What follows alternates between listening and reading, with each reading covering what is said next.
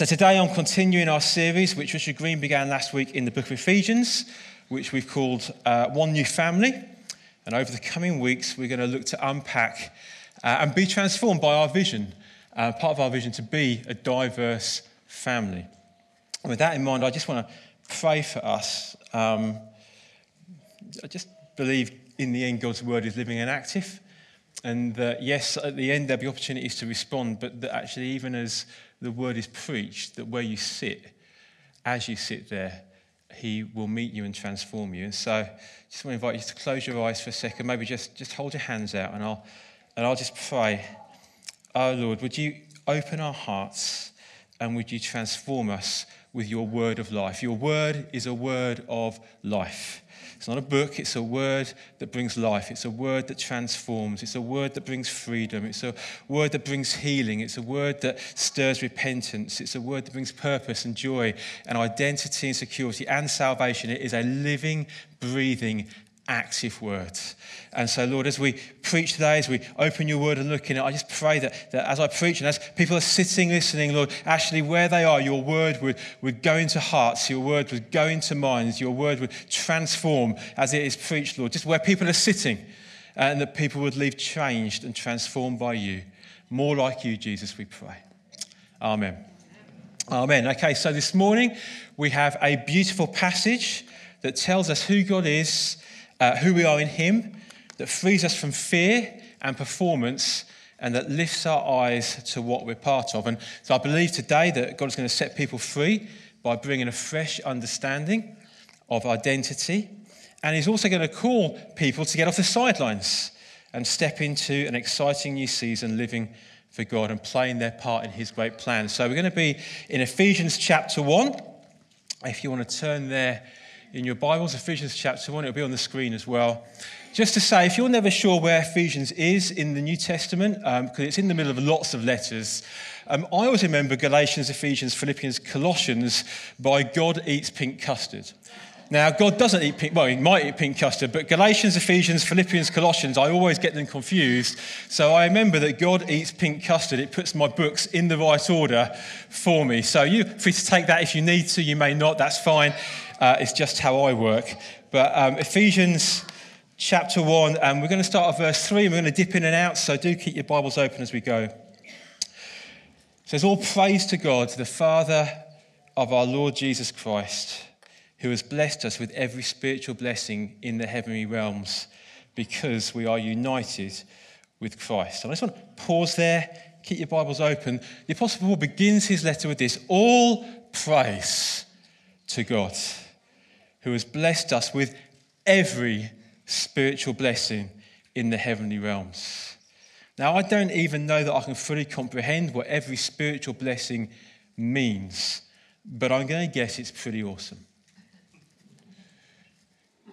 Praise to God who has blessed us with every spiritual blessing.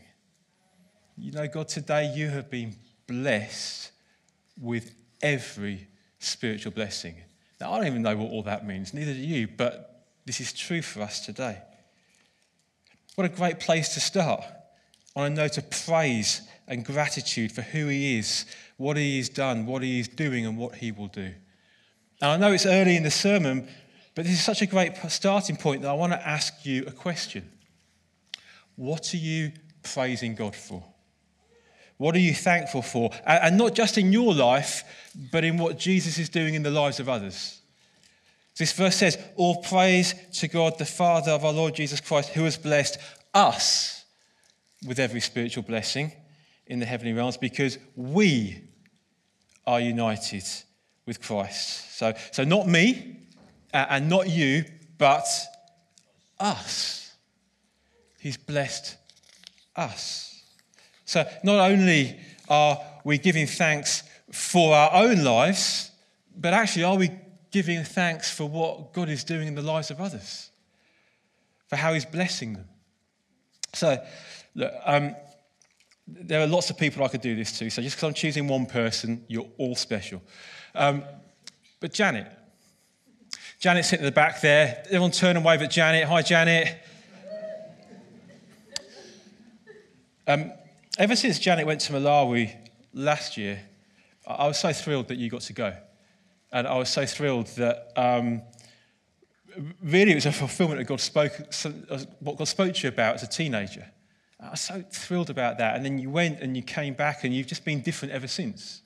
And you've been again and you've changed and God's grown you and God's done something in you and He's shaped you and He's used you to bless people and He's used you to do all sorts of things. And we're not very good at saying this. To see God work in you and bless you and fulfill some of His promises to you is a joy to my heart. It's a joy to my heart. And it makes me want to give thanks to God. Because it's easy to give thanks to God about how you're blessing me and what you're doing in me, and rightly so. But actually, to see how God works in you, to see the last 18 months or so, what a blessing. What a stirring for us to see that in other people. And that's to be our heart. That's to be our desire, that our perspective, that our eyes are lifted from ourselves. They're lifted to Jesus, but they're also lifted not from I, but to we. And how God is blessing us and God is blessing others. That we get to see that we're family. And if He blesses you, I get to rejoice in that too. And if He works in you and transforms you and raises you up, I get to rejoice in that and give thanks for that too. That we get to be filled with a passion for our brothers and sisters in Christ. That we get to be thankful to God for them and all He's doing in them. We sung earlier on a song, Hallelujah, our God reigns. And I thought, oh yeah, great word, great line, Hallelujah, our God reigns. But actually one of the ways that we get to declare our God reigns is that we get to see what He's done to the people and give thanks for that. See that He's reigning in your life and He's reigning in your life and He's reigning in your life. He's reigning in your life. I'm just so caught up in that and so thankful for that. And if I'm honest, we're just not very good at that. Really. And so I'm going to give you 1 minute. I'm just going to give you a heads up. I'm going to get you to move this morning, so you just need to get on board with that now. I want to give you 1 minute, and only 1 minute because we're running late. And I want you to just encourage somebody about what you see God is doing in their lives. It doesn't have to be a big, huge thing. It can be the smallest thing you've noticed.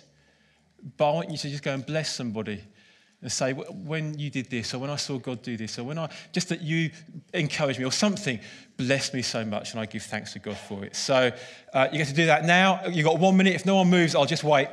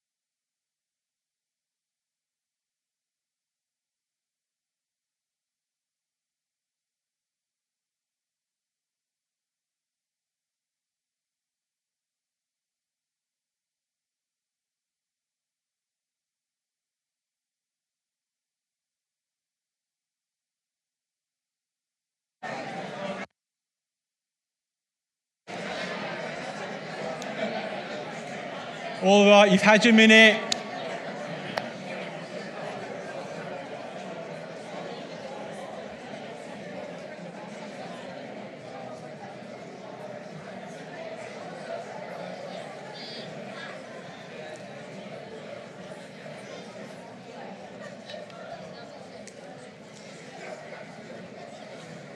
All right. Please take a seat again. Feel free to practice this at other times. It doesn't just have to be in the sermon. Sarah Broughton. Got you. So I didn't know you were here, and I was looking for you and I didn't see you. And could you stand up for a second?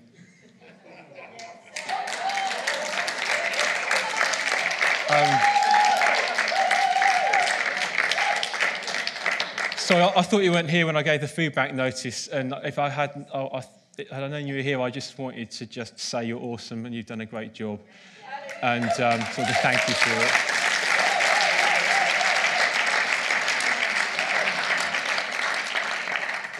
How much do you hate me now? Yeah. Okay, so back to Ephesians. So back to Ephesians 1, chapter 1, verse 3. All praise to God, the Father of our Lord Jesus Christ, who has blessed us with every spiritual blessing in the heavenly realms because we are united with Christ. Even before he made the world, God loved us and chose us in Christ to be holy and without fault in his eyes.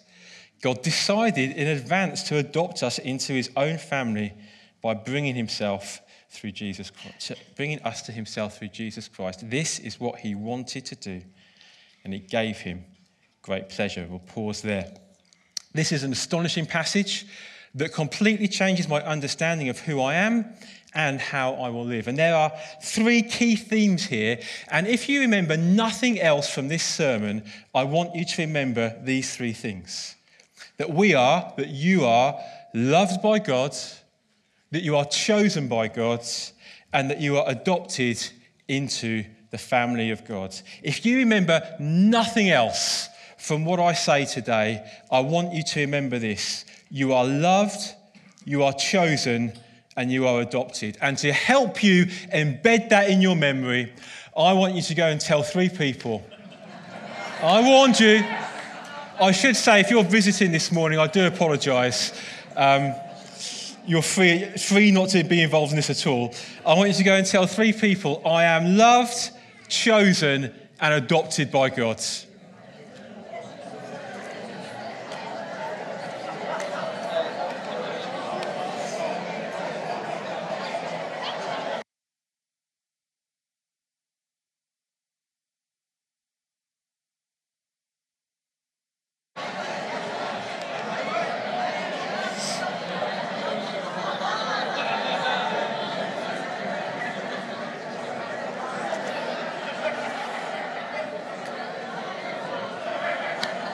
Okay.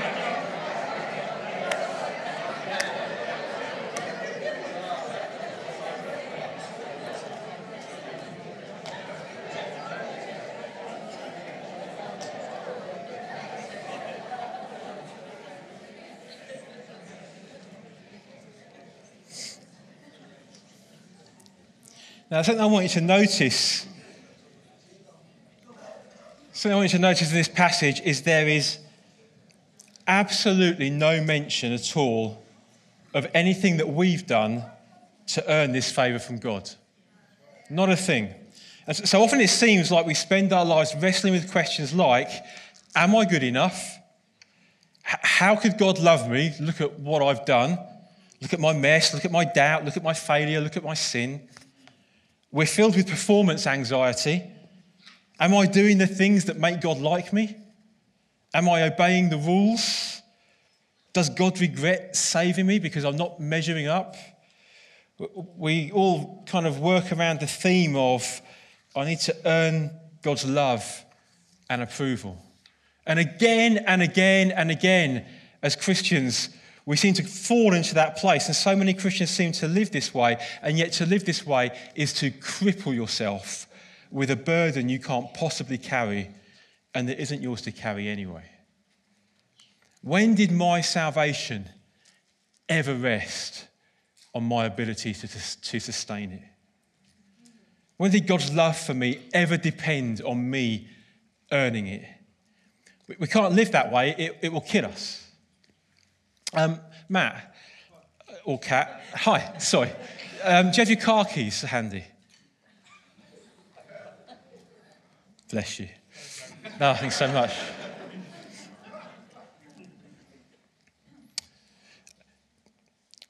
God's salvation to us, his love for us, his grace for us, his mercy to us, his blessing towards us is a gift. And it's a gift for us to receive. And let's just imagine that Matt's just provided me with a key and he said to me, Andy, just want you to know, in the car park, it's a brand new car that I've got for you. Here's the key. it's fueled, it's taxed, more importantly, it's insured. It's ready to go. I've got all the upgrades. It is good to go. And here's the key. It's yours. It's my gift to you. Oh, Matt, thank you. So, just don't know what to say. Matt, let me just go and get my wallet, Matt, and let me pay you for that. Let me begin to pay you. And it turns out I haven't got enough right now, Matt, so I'm going to have to pay you over time. And every day I'll earn a bit to give to you so that I can buy this car from you. But then it's no longer a gift. If Matt wants to give me a car and I say, oh, Matt, thanks, let me begin to pay this off, then I've bought it. It's not a gift anymore. And if God wants to give us a gift of salvation, if God wants to give me his mercy and his grace, he wants to pour his blessing and his favour out upon me, and I say, oh, that's so beautiful, let me pay for it. Let me pay for it. Let me do it by doing really good things. And let me pay for it by really nailing my prayer life this week. And let me pay for it by telling 16 people about Jesus this week. And let me pay for it by making sure I serve lots of ways in the church. And let me pay for it by making sure it's not a gift anymore. I'm trying to pay Jesus for what he's done for me. And then you don't receive a gift. It's not a gift if you're trying to pay for it. The point of a gift is you receive it. What I should do is get this key and go, thanks, Matt. I'll see you later. A lot later. I'm going to go and drive this car to within an inch of its life because that's like you do. Because that's how you honour someone who gives you a gift. You take it and you use it. There you go. You don't pay for a gift, you receive a gift. There's nothing in that passage we just read that said anything that you've done. This verse tells us that our salvation and our standing before God isn't about what you did, isn't about what you're doing, and isn't about what you will do. It's all about God and what Jesus, our champion, has done at the cross. You've been chosen by the God of the universe to be part of his family. And the entry cost to that family has been paid for by his son at his expense. Why? It says here, because he chose to love us. It's as simple as that. He chose to love us. God's just really awesome and he loves us and he loves you unconditionally. You can't add anything to that. It's not about you. It's not about something you've done. It's not about something you've earned. It's not about...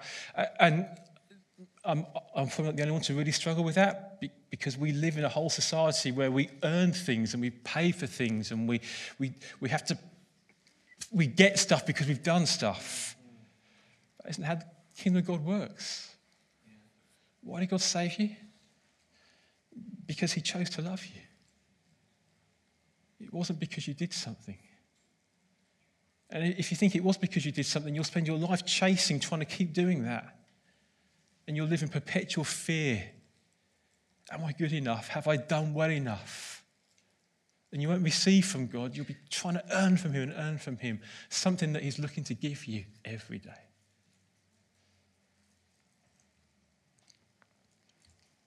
Some of you, I know, just don't believe it. Why? Because he chose to love you. Some of you are sitting there thinking, well, I read it and I sing it, but somewhere within me I just don't believe it. That's because it's difficult to believe sometimes. It's just an amazing thing. Especially because we know what we're like. You know what you're like. I know what I'm like. I know my deepest, darkest secrets. I know the things I hide away. I know the ways I mess it up. I know the sin that I play with, that I try to hide away.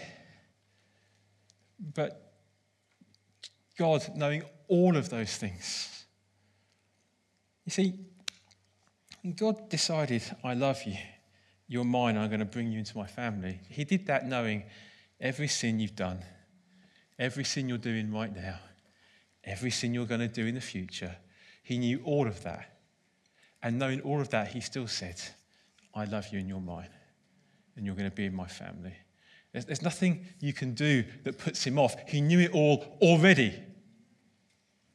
You haven't surprised him with your sin. You haven't surprised him with your failure. You haven't surprised him with the way you got him wrong or the hardness of your heart sometimes or the way that our heart is just so rebellious sometimes. You haven't surprised him. He knew all that, knowing all that. He said, I love you and you're mine.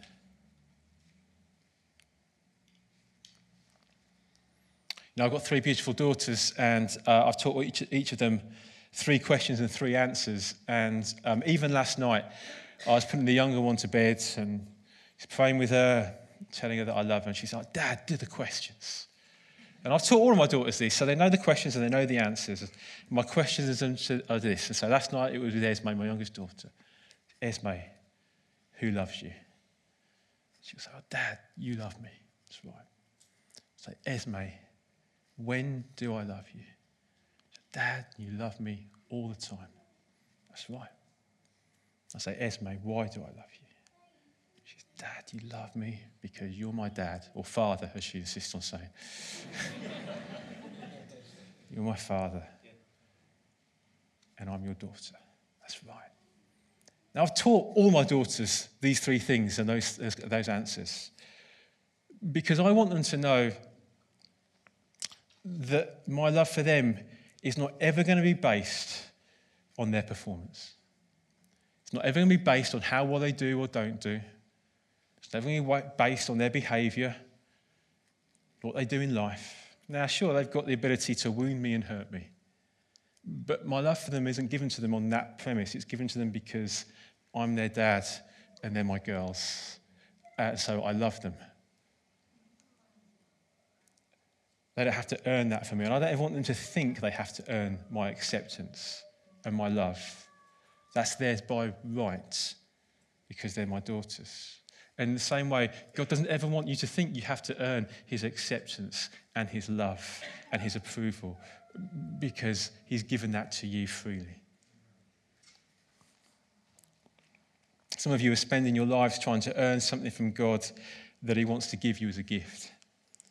And if you don't stop, you are going to be miserable and insecure your whole life. Jesus loves you as you are. He doesn't want your performance. He doesn't need your performance. He wants you. And you need to come to him and know again his love and his grace and his forgiveness. Now, for those of you sitting there thinking, that's just not me, you don't know me, well, maybe I don't, but he does, and it's true for you too.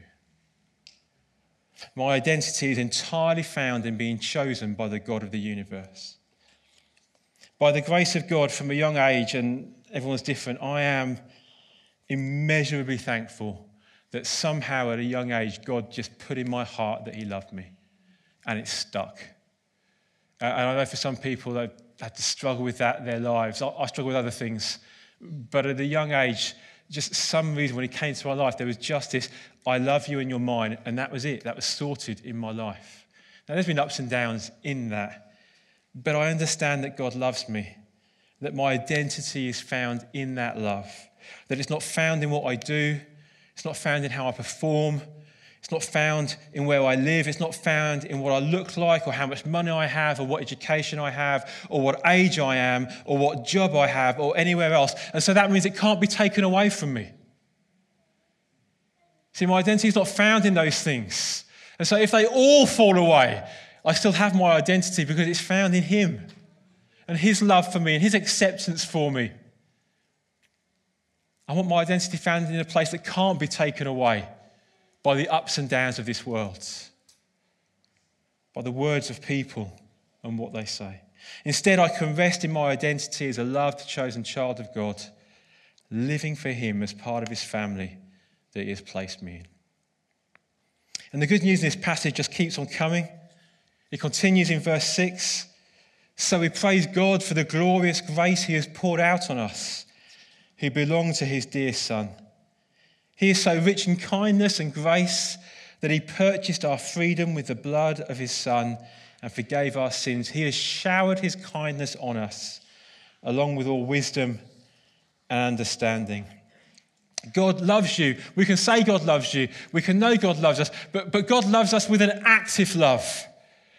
God loves you is not a passive phrase. It's an active phrase. He is with you. He is for you. His blessing is upon you. He has forgiveness for you because of Jesus. His grace and mercy and power is with you. His position is always one of having a hand of blessing extended towards you. He doesn't come and go. He doesn't turn his back on you when you're not doing very well. He doesn't wait for you to apologize. He's not one of those people, well, I'll come back to you when you apologize to me person. He's not like that. His position is constantly one of reaching out to you and reaching down to you and hand extended to you and grace extended to you all the time.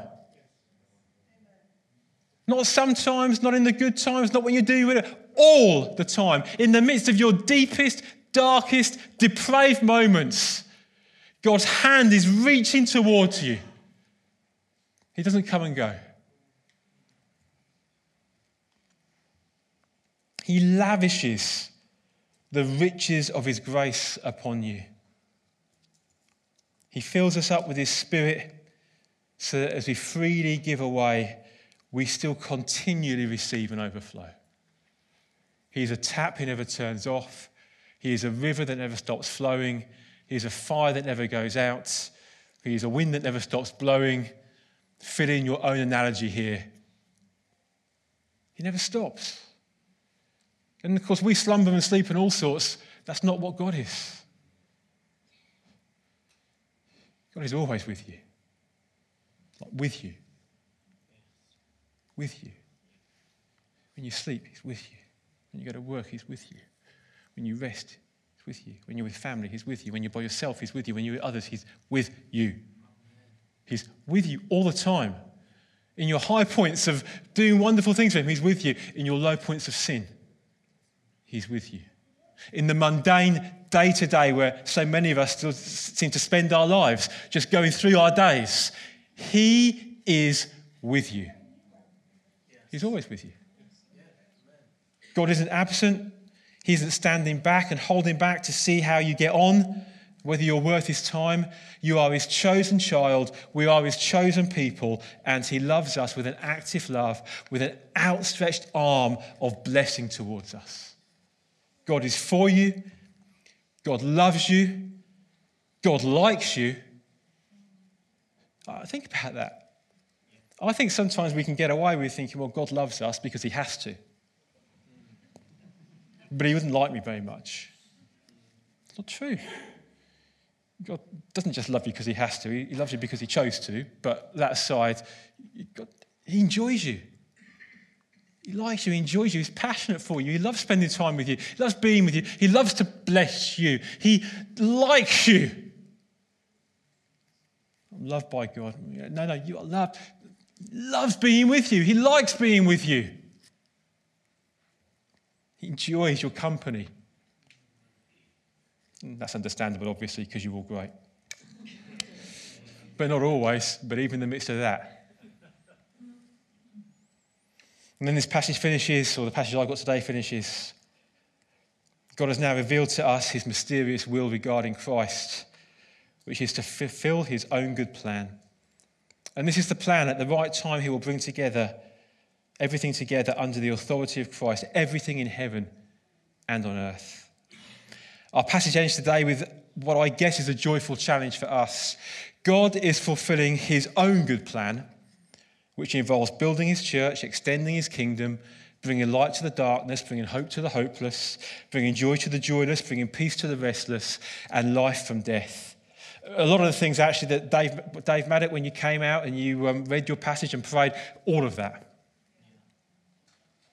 And as I was preparing for this sermon this week, I found I had written in my Bible, I've obviously heard a sermon on this somewhere else or something, not what is God's plan for my life, but what is my part in God's great plan. Not what is God's plan for my life, but what is my part in his great and glorious plan. You see, it isn't about me, and so it's burst your bubble, it isn't about you, but rather it's about our part in God's great and glorious plan.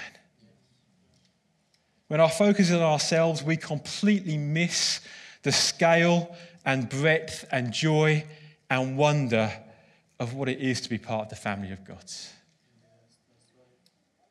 We are brothers and sisters together with Jesus at our heads.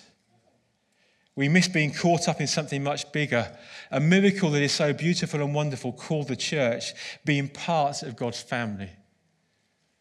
And so, yes, we want to know what is God's plans for my life, but really what we want to know is, oh God, what is my part in your glorious plan that you are unfolding in your perfect, beautiful way? What's my part in that? Alongside others, brothers and sisters together, working together and serving together and worshipping together and being on mission together and loving together. What's our plan together in God's glorious, beautiful plan? The family of God.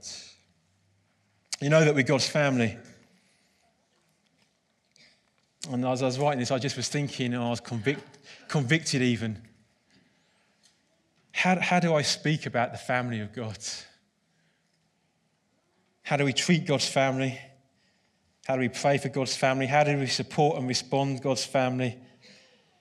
How do we love God's family? It's God's family. We're God's family. And I don't know that I have a big enough, beautiful view of that sometimes. And if I did, I might speak better of us. And that's not to say we shouldn't have honest conversations, but I've been in church a long time. It's full of broken people who are difficult. It just is. It's full of people you get on with, and full of people you don't, and full of people who do things the way you like, and full of people who don't do things the way you like. It challenges us. How do we speak about each other? Do we speak well of each other? Sometimes, but not always. But we're God's family. And I want my view to be filled so much more with the fact that this is God's family. And so how I treat it, how I engage with it, how I speak about it, how I think about it, how I pray about it, how I love it, I want to be much more careful than I am because it's God's family. I don't want to mess with God. I want to treat his family really, really well because he's chosen you and placed us alongside each other that we might bless each other. So I want to make sure that I'm speaking about you really well. Make sure that I encourage you, that I love you, that I pray for you. But actually when there is issues between us, that we handle that so well and transparently and openly and honouringly, full of love. It's because it's God's family. And I just need my eyes open to that, really. Not what God's planned for my life. What's my part in God's great plan? We're his family. How are we going to treat each other? How are we going to speak to each other? How are we going to love each other? I want to be much more careful how I handle God's family because they're his. Our time's gone, but I've been around church a long time, and in the 1980s, when there was many great songs, we used to sing a song called I Want to Serve the Purpose of God in My Generation. And by the general murmur around, I can hear those who remember. And I used to love that song. It spoke to me about something bigger. It spoke to me about a part that I had to play. I want to serve the purpose of God in my generation. I want to serve the purpose of God while I'm alive. I want to give my life to something that will last forever. Oh, I delight to do your will. I nearly sung it for you, but, well, there are some things unredeemable before the Lord. I want to serve the purpose of God in my generation. We want to serve the purpose of God in our generation. Why don't we stand? I need to bring our time to a close, but I'm going to give you an opportunity to respond should you feel you need to. And the chairs are quite far forward this week, so there's a big empty space over here. So I'm going to direct you, if you want to respond, to go over here, and we will minister to you and bless you, help you respond. And I just want to offer, if you're here this morning and, to be honest, you are spending your life trying to earn something from God that he's trying to give you freely, you need to stop. And you need to receive from him his love for you. You need to know that you're chosen. And I know that there are people here this morning who they hear that word and they sing that word, but they're still living a different way. And God just says to you, you don't have to live that way. I love you. And if that's you this morning, we would love just to minister to you and just ask you to respond and just receive actually from him his love and his grace. And I also just felt as I was preparing the word individualism, and we live in a culture where individualism is just rife, it's everywhere, but that's not what the church is to be. We're to be family. And I know what I'm like. I struggle because I like things neatly wrapped up how I like them, and so I live individualistically because I want them this way, and actually I want God to break me out of that because I want to be family, not individual. And I want to be family not just like on set events like Sundays and prayer meetings and stuff like that. I want to be family. And to do that, I know I need help to be set free a little bit from the boundaries I put on what that must look like. And so there's that. Some of you, I think, need to repent for how you've treated God's family. I do, and I have this week, and I probably will be in weeks ahead. You need to repent about how you've talked about people. You need to repent about how you've talked about the church. You need to repent about just how you've engaged sometimes with it. Repentance is a beautiful thing. So this is like, God extends forgiveness to you to be changed and set free. And just some of you need to think about that and repent. And just for some of you, I just want you to say break time is over. It's time to stop sitting on the sidelines, and it's time to come and play your part in God's plan. And really, that's not about service. I mean, it is, but really it's about your heart. So you could come and find somewhere to serve and still not be playing parts of God's plan because it's your heart that he wants. It's great that you serve, but he wants your heart brought into his plan and his purposes. And some of you are just sitting around wasting your time at the minute. And God just says there's a plan and you've got a place in it, and I want you to step forward. And so if that's you, I want you to move right this second. And I want you to do it quickly because I am about to close the meeting.